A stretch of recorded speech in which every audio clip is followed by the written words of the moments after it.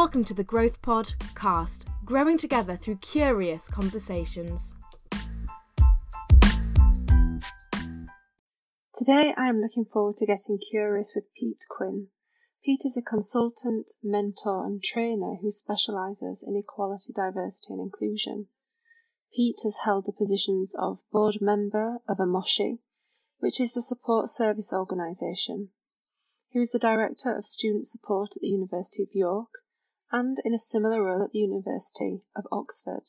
And more recently, Pete has been working in Hong Kong to raise awareness of inclusion education, as well as working collaboratively with organisations to create equality, inclusion and wellbeing strategies.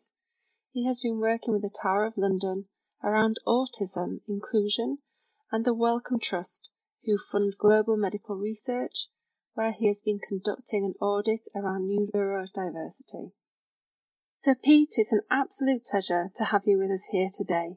Thanks very much for having me. It's nice to be with you. So we're in a really unique and complex time right now, and people are being asked to work from home and to self-isolate. Of course, for many people, they're used to doing that. But I thought today might be a great opportunity for us to curiously inquire about what wellbeing practices might work for people whilst they find themselves in this situation. Yeah, that's great. And I've, as well as obviously experiencing it personally in the last few days, I've been in conversation for quite some time with friends and colleagues in both Hong Kong and over in China. So it's useful to be able to share some of their insights as well in this. Wow, that's really interesting. So what kind of things have people been saying from China about this sort of stuff? Well, they've been doing it for many weeks now. And I think some of the things that I've covered in my recent webinars has kind of been informed by the bit about routine, a bit about, doing things to look after yourself as well as the work that you've got to do. But a lot of the benefits that are coming out from over there are that time spent together as families, things that, there's a big family focus in Hong Kong, and all the teachers that I've worked with out there and others have always spent time together, eating together, spending time as families, going hiking, those kind of things. And that's what a lot of the Hong Kong folk are still doing and are able to do, obviously socially distanced appropriately, etc. But that kind of rejuvenating those family relationships, although we've seen some headlines about divorces in China, as people have started to re-emerge. Yeah. I think, that's the sensationalist side of it. In reality, there are many more family relationships that have been rekindled and developed, which is really heartening to hear. So can I start by asking you, Pete, what does well-being mean to you? Well, being pedantic, for me, it means well-being, and I think you'll understand what I mean by that. But I worry that well-being as a term has become very grey and anodyne, but well-being, as it relates to positive psychology, is a really key concept. And particularly in higher education, we're focusing on the terms which are somewhat unpopular, as in resilience. But resilience means bouncing back with knowledge and awareness of what's just happened and learning from it. Unfortunately, I think some people view resilience as, pull your socks up, take it on the chin, that kind of philosophy. But I think the key thing about well-being, or well-being, as we'll continue to call it now without the hyphen, is that it's underpinned by a lot of evidence and a lot of research. And I do quite a bit of work, mainly voluntary, with a lot of men in the local area around mental health. I'm privileged to be part of an organisation called Menfulness. And when we start to think about some of the practices that we can do to support our mental health and underpin our mental well-being, a lot of the evidence and the research comes from the US Marine Corps and a lot of the US Army, who've done a huge amount of research in this area. So, it's a very well evidence basis, and there are a number of things that you can do to look after and kind of strengthen and give yourself a good opportunity for good positive mental well-being. There are protective factors that come into play, things that you can do which actively promote positive mental health and positive well-being. Yeah, that sounds really interesting. So just picking up on what you're saying there then, Pete, these three different elements from the work that you've been doing. You talk about routine, making sure that we're looking after ourselves, and ensuring that the time that we spend together as families is really important. So if we start maybe with just the routine section of that and pick up on that further detail, how might we be able to embed routine in our workplaces as we continue to work from home? Yeah, so I mean it's really important to do because you are in a routine anyway, work and lifetime wise, and that shouldn't and mustn't really change for us. So one of the things that I've been covering recently when working with people in this area is that have a structured day. Routine is really important, but what people are going to miss out on in the coming weeks and months is that commute to work, that kind of morning routine where they get up, they get dressed and they go out, and, you know, they get into transport or however they get to where they're due to get to. That isn't happening anymore. And I saw a friend this morning saying that he'd encountered unexpected congestion on his way to work this morning, i.e. he passed someone else on the stairs sort of thing. But it's actually really important to have a fake commute. So I along with most of the country, it sounds like this morning with my son, I did that PE exercise on YouTube with Joe, I think his name is. But if I wasn't doing that, I'd probably go for a short run or a quick walk around the block or just do something to break from setting off getting up and having breakfast and then going to work. And, you know, getting dressed is part of that. I'm not saying that you need to, you know, be suited and booted for working at home, but I think, you know, it really is a key thing to instill these little habits, as part of your day. And if you start strong with those, you can get into a habit, and it's supposed to take about 40 odd days to get into a habit. And sadly, we may have that opportunity to develop those habits over that lengthy period of time.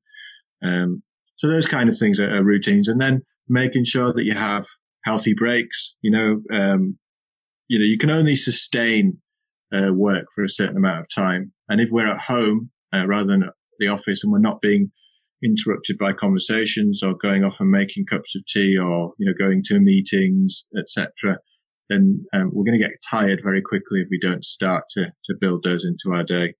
And then at the end of the day, you know, I will change clothes. I'll do something to change my location through the day and doing different tasks. But I would definitely kind of get to a point where I switch things off, tone things down, and I'm at home, you know, physically and mentally, to make sure that I'm spending that time with the family and with the kids, even though they've been around a lot of the day, as will be my wife. Yeah, I really love those different elements.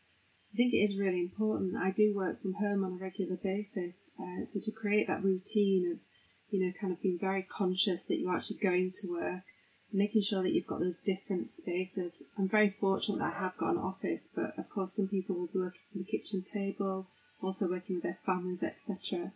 And again, making sure that you finish your working day and create a really clear distinction between when you're working and when you're not. One of the things that I often do is I'll set an alarm to ensure that I have a proper break. I get so engrossed in my work that sometimes I could spend the whole day just sat at my desk. So one of the things I do is I'll set an alarm for every sort of 30, 45 minutes and just I have to physically get up from my desk to go and turn the alarm off, which means that I have to move. And I just find that that's a really beneficial way for me to make sure that I put those breaks in, so that it serves my well-being around moving and getting up and creating that space for myself. That's a great idea. And people can, you know, 45 works for you. Probably about 40 works for me as well. Some people will have different lengths. So, you know, some people may want to do a full hour.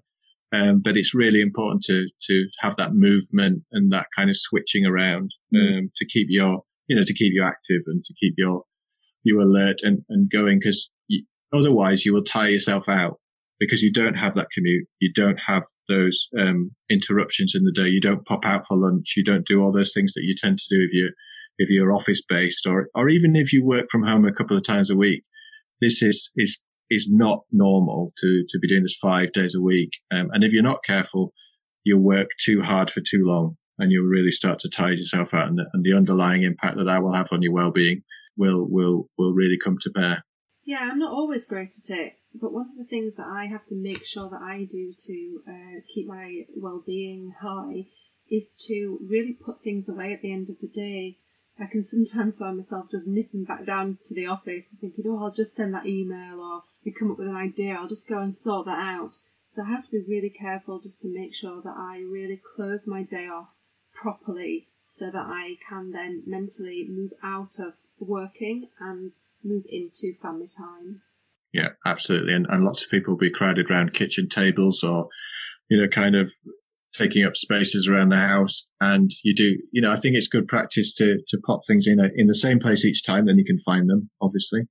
But just doing that is good practice too, because then the house is yours again. And it sounds kind of pedantic and it sounds a bit picky, but actually it's really powerful in how it's going to go forward. And of course, in terms of those breaks, we need to be really careful about how we spend our time during that break as well. I know that I am definitely quite dreadful really for popping up to the fridge probably too many times than I need to. So I'm curious to explore with you, Pete, what we can do to make sure that we don't move into those bad habits as well. Well, I've done quite a few pieces of health and wellbeing strategy with organisations recently, and some of them have been kind of small data tech type companies. Some have been whole organisations like Durham University, for example. And what's clear in most workplaces, though, are there some real physical health challenges, which include exercise but healthy eating. And a lot of both of those things at work are impacted by the lack of time to do so. So people don't have time at work, they feel, to exercise. And I'm not saying that they must go out and run or do gym stuff, but just some basic, get your heart rate going, get moving a bit. And in terms of eating as well, people feel very time poor or very restricted in leaving their desk and going and getting healthy food. So they go for the quick, often unhealthy option. We have a real opportunity to change that in the coming weeks, so just introducing a bit of fruit, bit of the fibre a day into your diet, so rather than snacking on lots of crisps, maybe having some grapes or some apples or other things around, and coming together and eating together is really powerful, very positive. And I certainly will be with my children, getting them more involved in cooking and giving them some skills, and also meaning I don't have to do so much. But it's a real opportunity on many fronts for, healthy eating and coming together and eating well. So all my family were around today. We all had lunch together, and now we're all doing our separate bits again this afternoon. And I'm hoping that will become part of our routine. Yeah, we've done a very similar thing today. So obviously we're doing homeschooling. I've got a 10-year-old. So we've basically set an agenda, and we've got 4 different activities to complete each day. Having breaks in between, but also exercising together, going outside. We've got a dog, so taking the dog for a walk, or doing the Joe Wicks PE sessions, etc. And again, having lunch together, but creating and making that together as well has been really lovely. So you mentioned, Pete, some really great ways to look after ourselves. But can you share with us any other ideas you have that can help us to continue to do that? I think literally getting some daylight, getting some natural light. If you look at kind of what we've begun to understand more about workplaces, and the artificial light in there really confuses our bodies. So even if we've not done a huge amount of work through the day, we feel exhausted, and it's because we've had this constant light levels on us. But going out and getting some fresh air and getting some daylight will be important. Access to green spaces. So, some of us will have gardens, some of us won't. But just getting a glimpse of a tree or getting a glimpse of something of nature, we're probably only a few moments walk, many of us, from that. But just doing that is actually quite, there's evidence to show that that's a good thing. My kids are growing some seeds. It's very basic, but just that kind of interaction will also be helpful. And you don't have to be a kid to get a basic packet of cress or something more advanced. We've got carrots and a few bits on the go.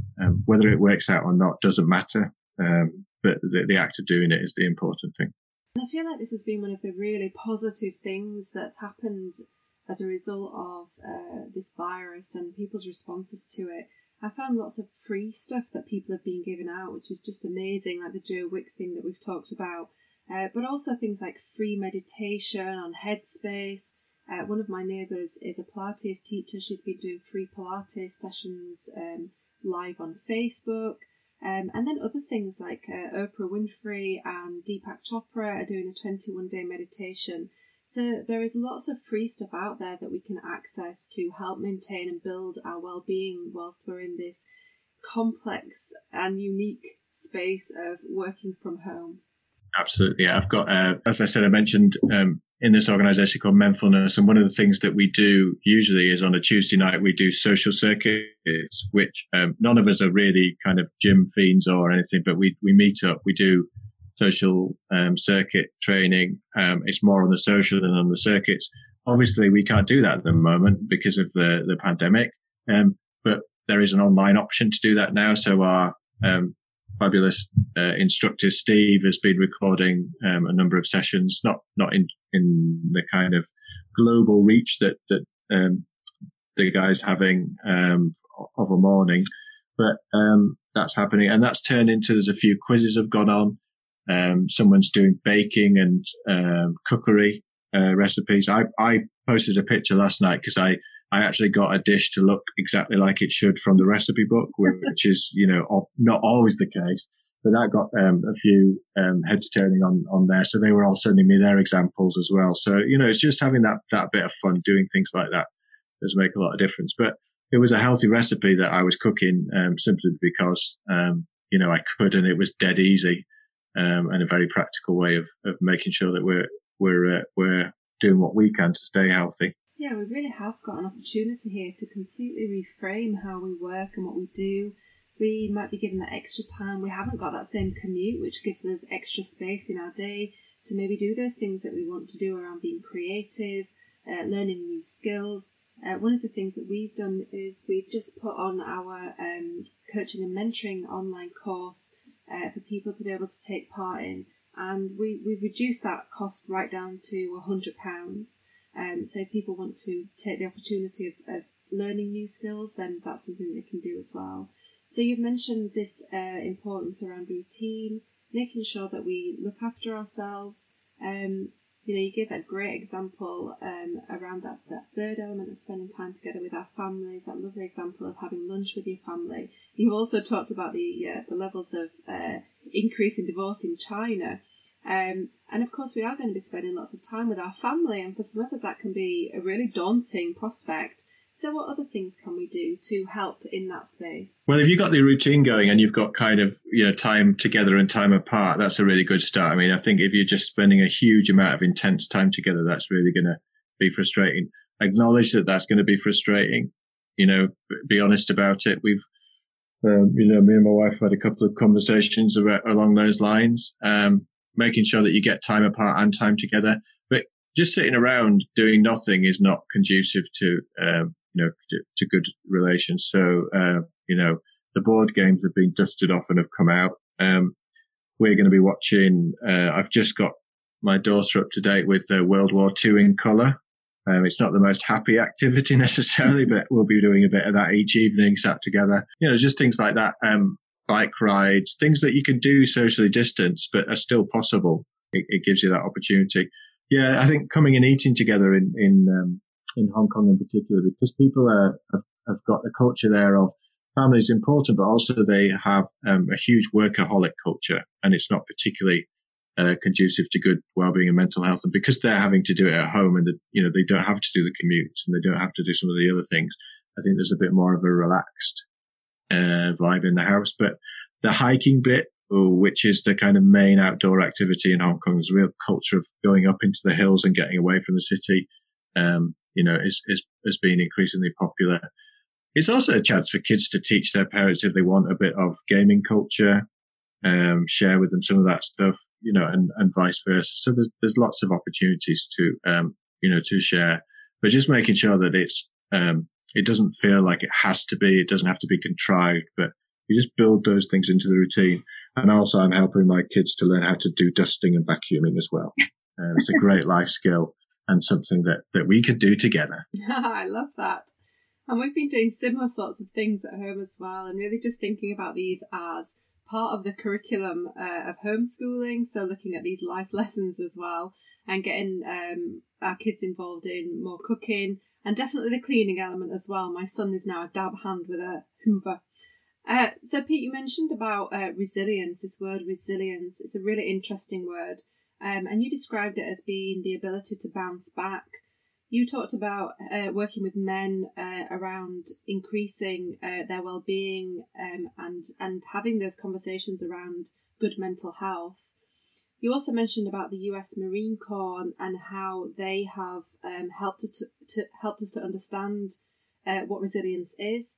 And you mentioned about the different elements that we can do to support, practice and strengthen our well-being around this resilience core. So tell us a bit more about that. Yeah, like I said, the term's very problematic in particular age groups. So younger people have been, kind of metaphorically battered with the term for the last few years. It's all about resilience. It's all about well-being. And I think it's unfortunate there's a negative connotation. But what a lot of the positive psychology research shows you, with the kind of connection with others and doing positive things and community and together, I think that's a good way, and learning to fail. So, if you make mistakes, that's okay, and learning from those mistakes and taking them into the next time you do that. One of the things that is actively useful to practice, I find, is a gratitude journal or some kind of journaling where you can write down briefly what's happened, and then you can reflect and look back on the progress you've made, even though it might have been slow and laborious, or it may have been successful, but it shows you've made progress, it shows you move forward, and it shows you've learned something from it. There's kind of small things about making your bed on a morning, little things like that. And that's not necessarily for the kind of resilience thing, but it's just sort of, okay, I've made a start to the day. I've got a task accomplished. I made the bed, and at least whatever happens today, I will have a neatly made, comfortable bed to get back into at the end. And the person who talks about that is the Navy SEAL kind of lead general or admiral, I think, who did this wonderful kind of commencement speech at one of the US universities, where he just gave hints and tips that came from the Navy SEAL kind of training. So, and for men, it's got to be practical, in my experience. It's not got to mention mental health and resilience. So it's just kind of, normal. Here's some practical tips and tools for getting through the day. One thing that we found in the last few days on the chat kind of forums that I'm involved in around men, is that some people have been opening up and saying, I'm finding this really hard. I'm finding this tough. And the amount of people who then join in with that kind of courageous, I'm going to be the first to say it, is stunning for men who are meant to be buttoned down, and don't want to talk about it and don't want to express it straight back in. But a good example of resilience is the guy who posted that a couple of days ago has come back and said, it was really good to get it out there. I spent some time with my kids, and now I can see how it's made a difference. And if I could do the same for you sometime, let me know. And, just a very public, kind of example of resilience and bounce back ability. Now, will that continue?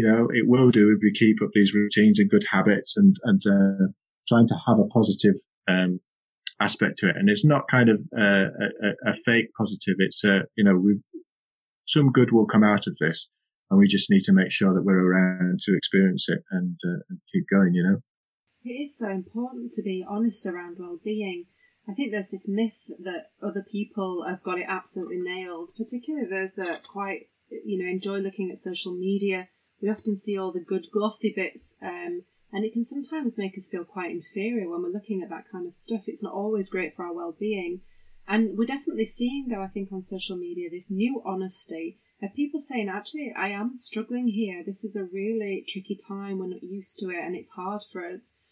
I also think, it's really important that we do help, particularly our young people, to understand that failing is okay, and actually helping them to learn to fail effectively is actually really good to build resilience.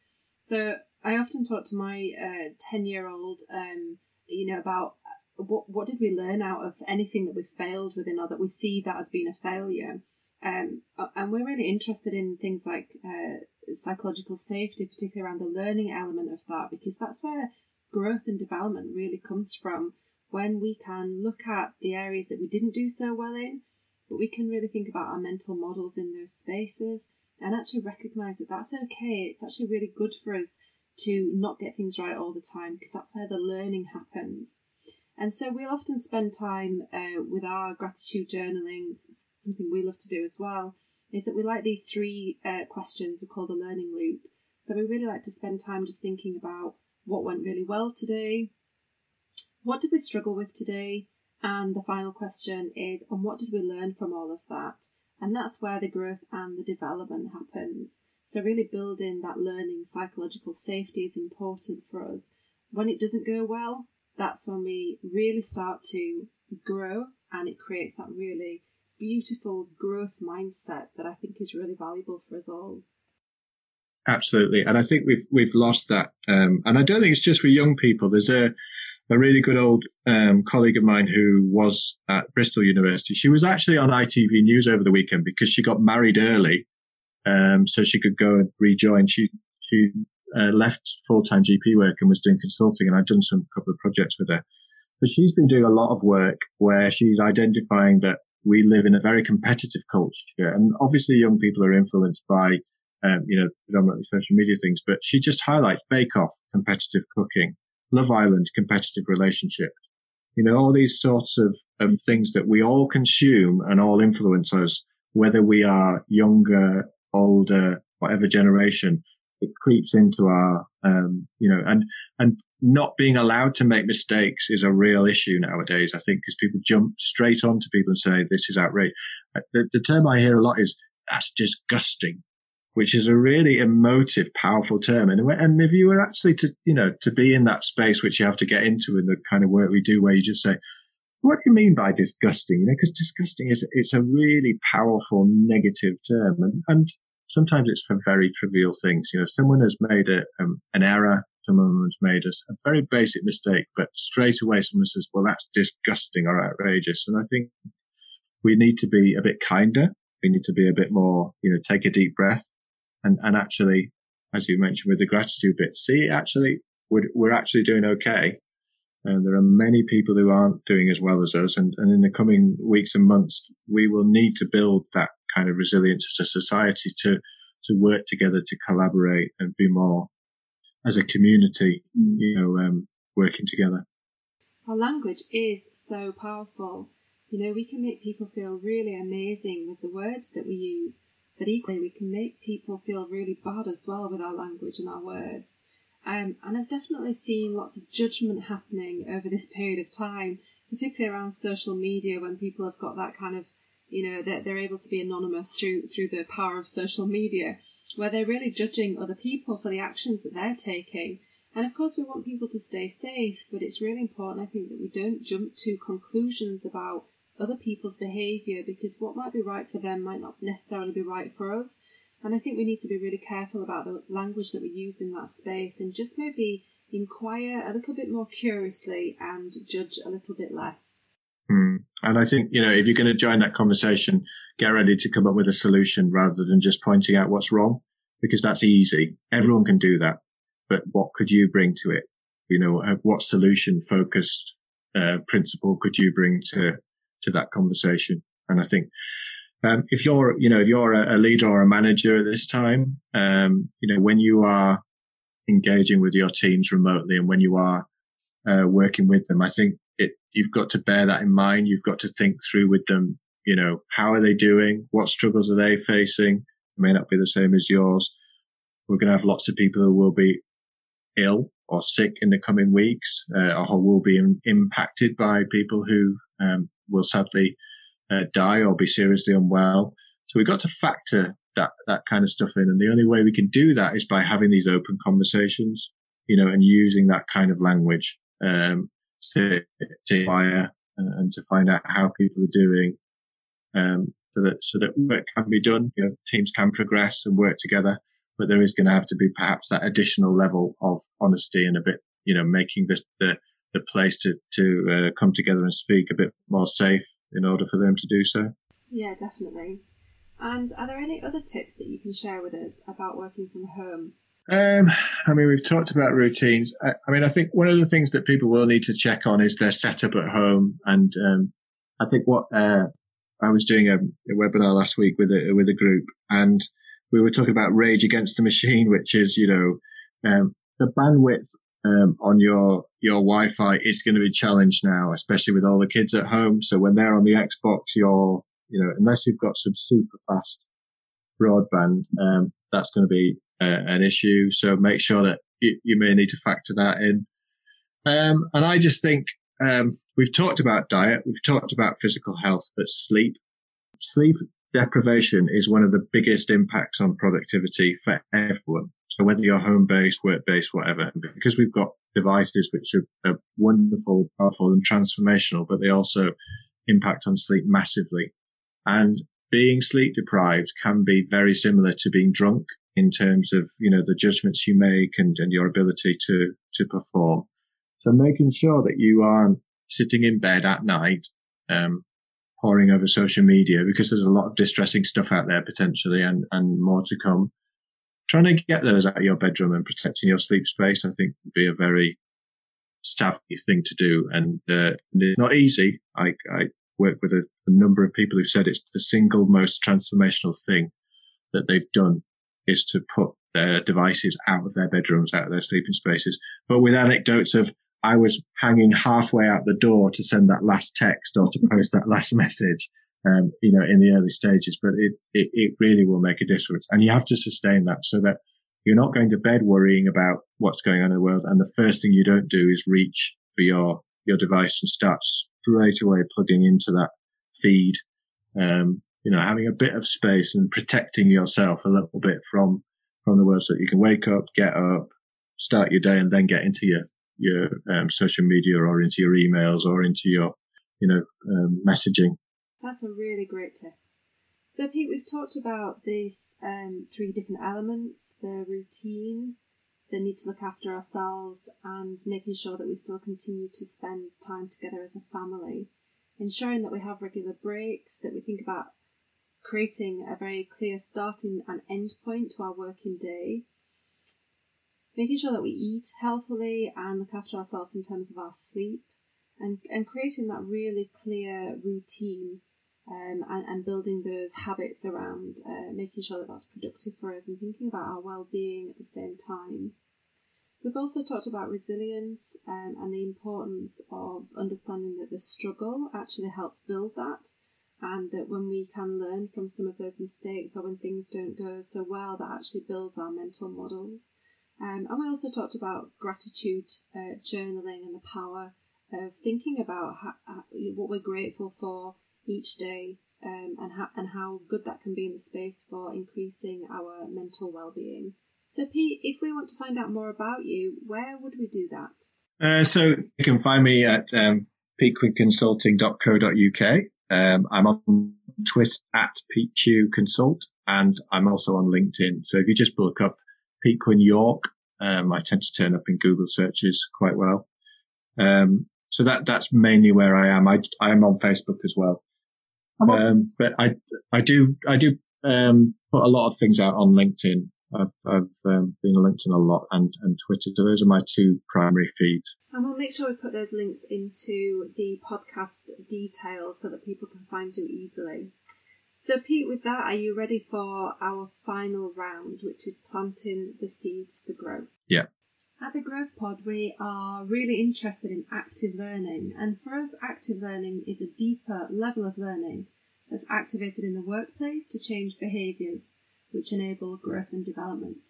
So Pete, with that in mind, what one thing can our listeners do today to activate a piece of knowledge that you have shared with us? Okay, so I think the journaling bit, but in the terms of work. So if you are looking at what work you've done that day, I would also just add an extra little column in there from your to-do list and just try and recognize when your energy levels are dipping, just so that in the coming days you can make a note of when you're most productive, so that you can kind of take breaks and rejuvenate yourself around that time. If people wanted to contact me offline, I've also got some ideas about how you can kind of keep energized. Tea I found in China, which helps do that, but that's a little bit niche for this podcast, I would imagine. At the Growth Pod, wellbeing is embedded at the core of our business.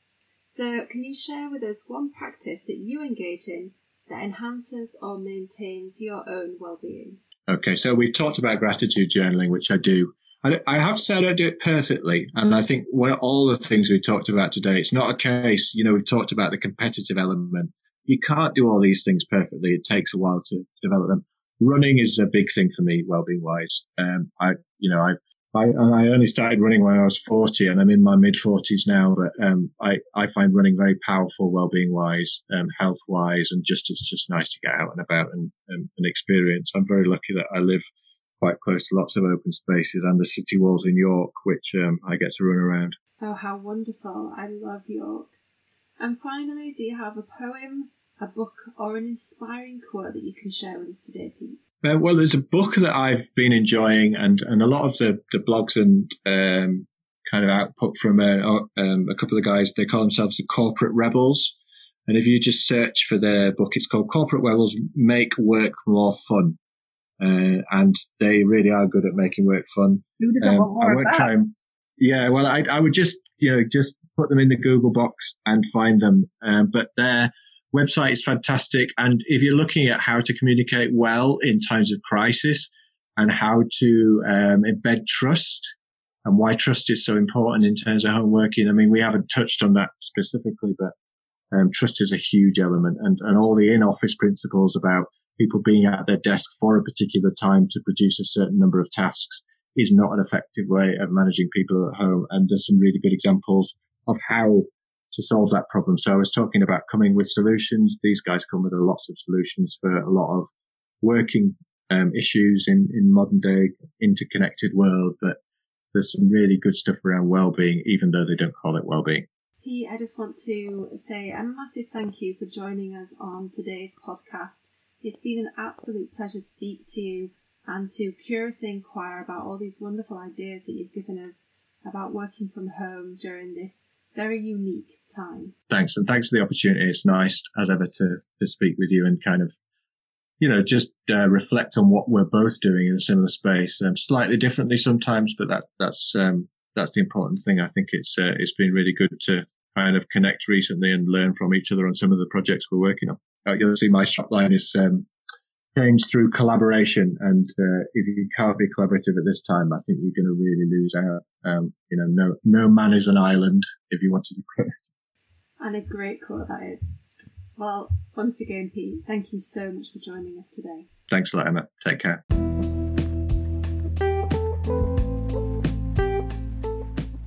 This curious conversation was brought to you by GrowthPod, creating positive pathways to change. For more information about how GrowthPod can support your people, leaders or organisation through training or coaching, visit our website www.growth-pod.co.uk.